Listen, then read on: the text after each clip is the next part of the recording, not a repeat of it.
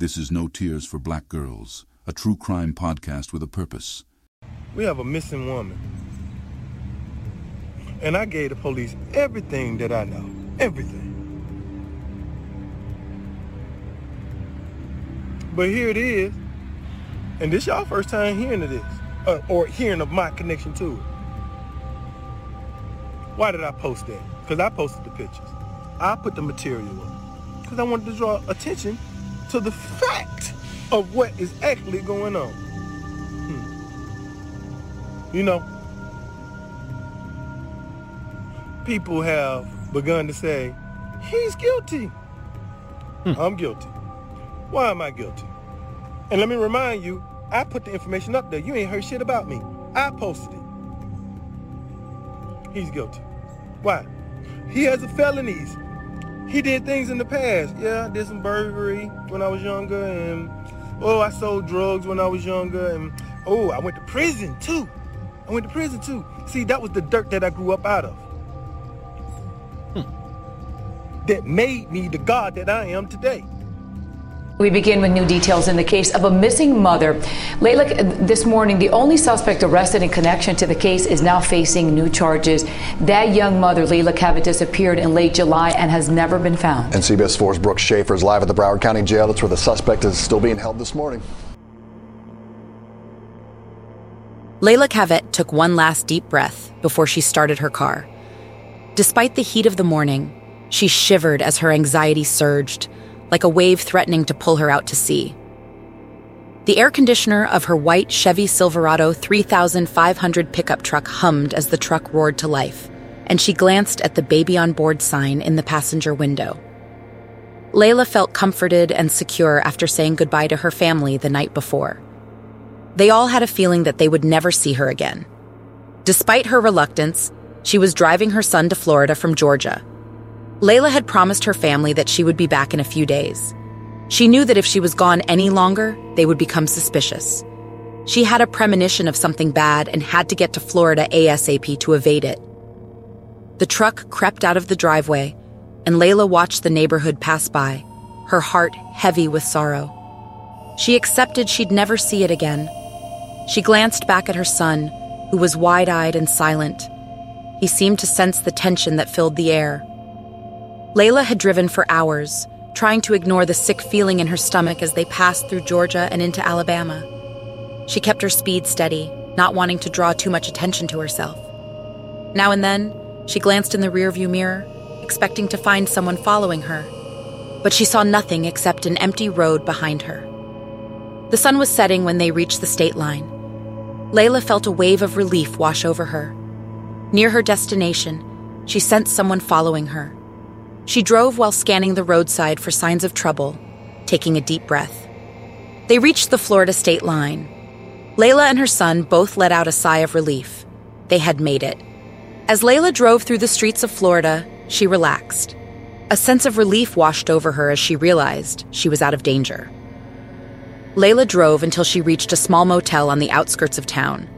She stepped out of the truck and gazed around. Undaunted by the future's uncertainty, she was determined to face it. She was ready for whatever might come. Leila and her son checked into the motel and settled into their room. She was bone-tired, but her eyes refused to close. Fear consumed her mind. She did not know what would happen, and it scared her. She lay awake in the dark, trying to make sense of her feelings. The next morning, Leila's mind was still racing. She perched in the dingy motel room, grappling with her dire quandary. She was at a crossroads and unsure of what to do.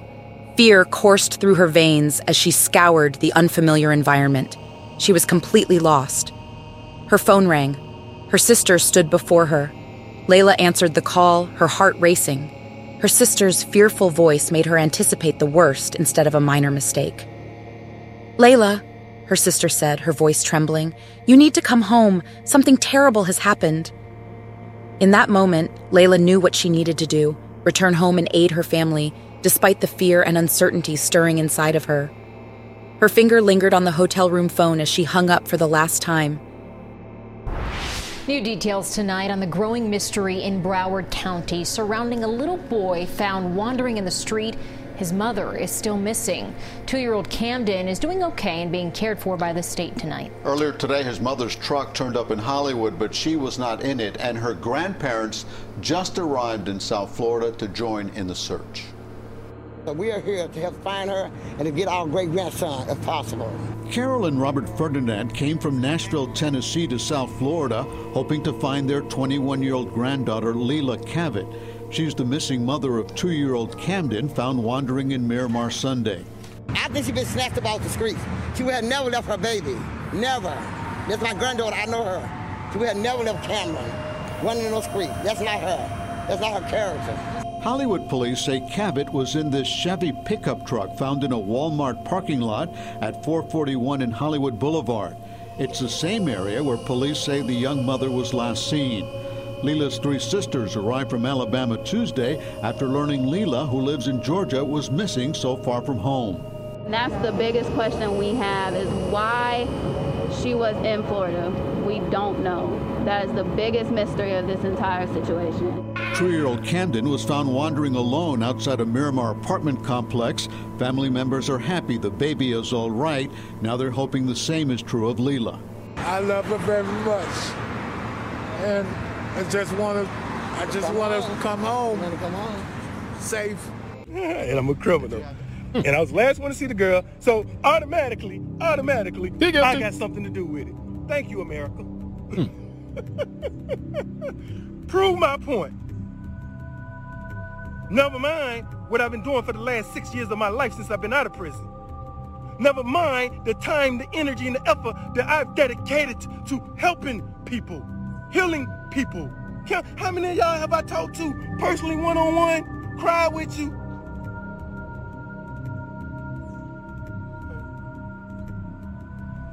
Yeah. He's a criminal. Lock him up. He did it. Uncover the facts in our upcoming episode and those that follow by tuning into No Tears for Black Girls, a true crime podcast with a purpose. Subscribe now via your favorite podcast platform.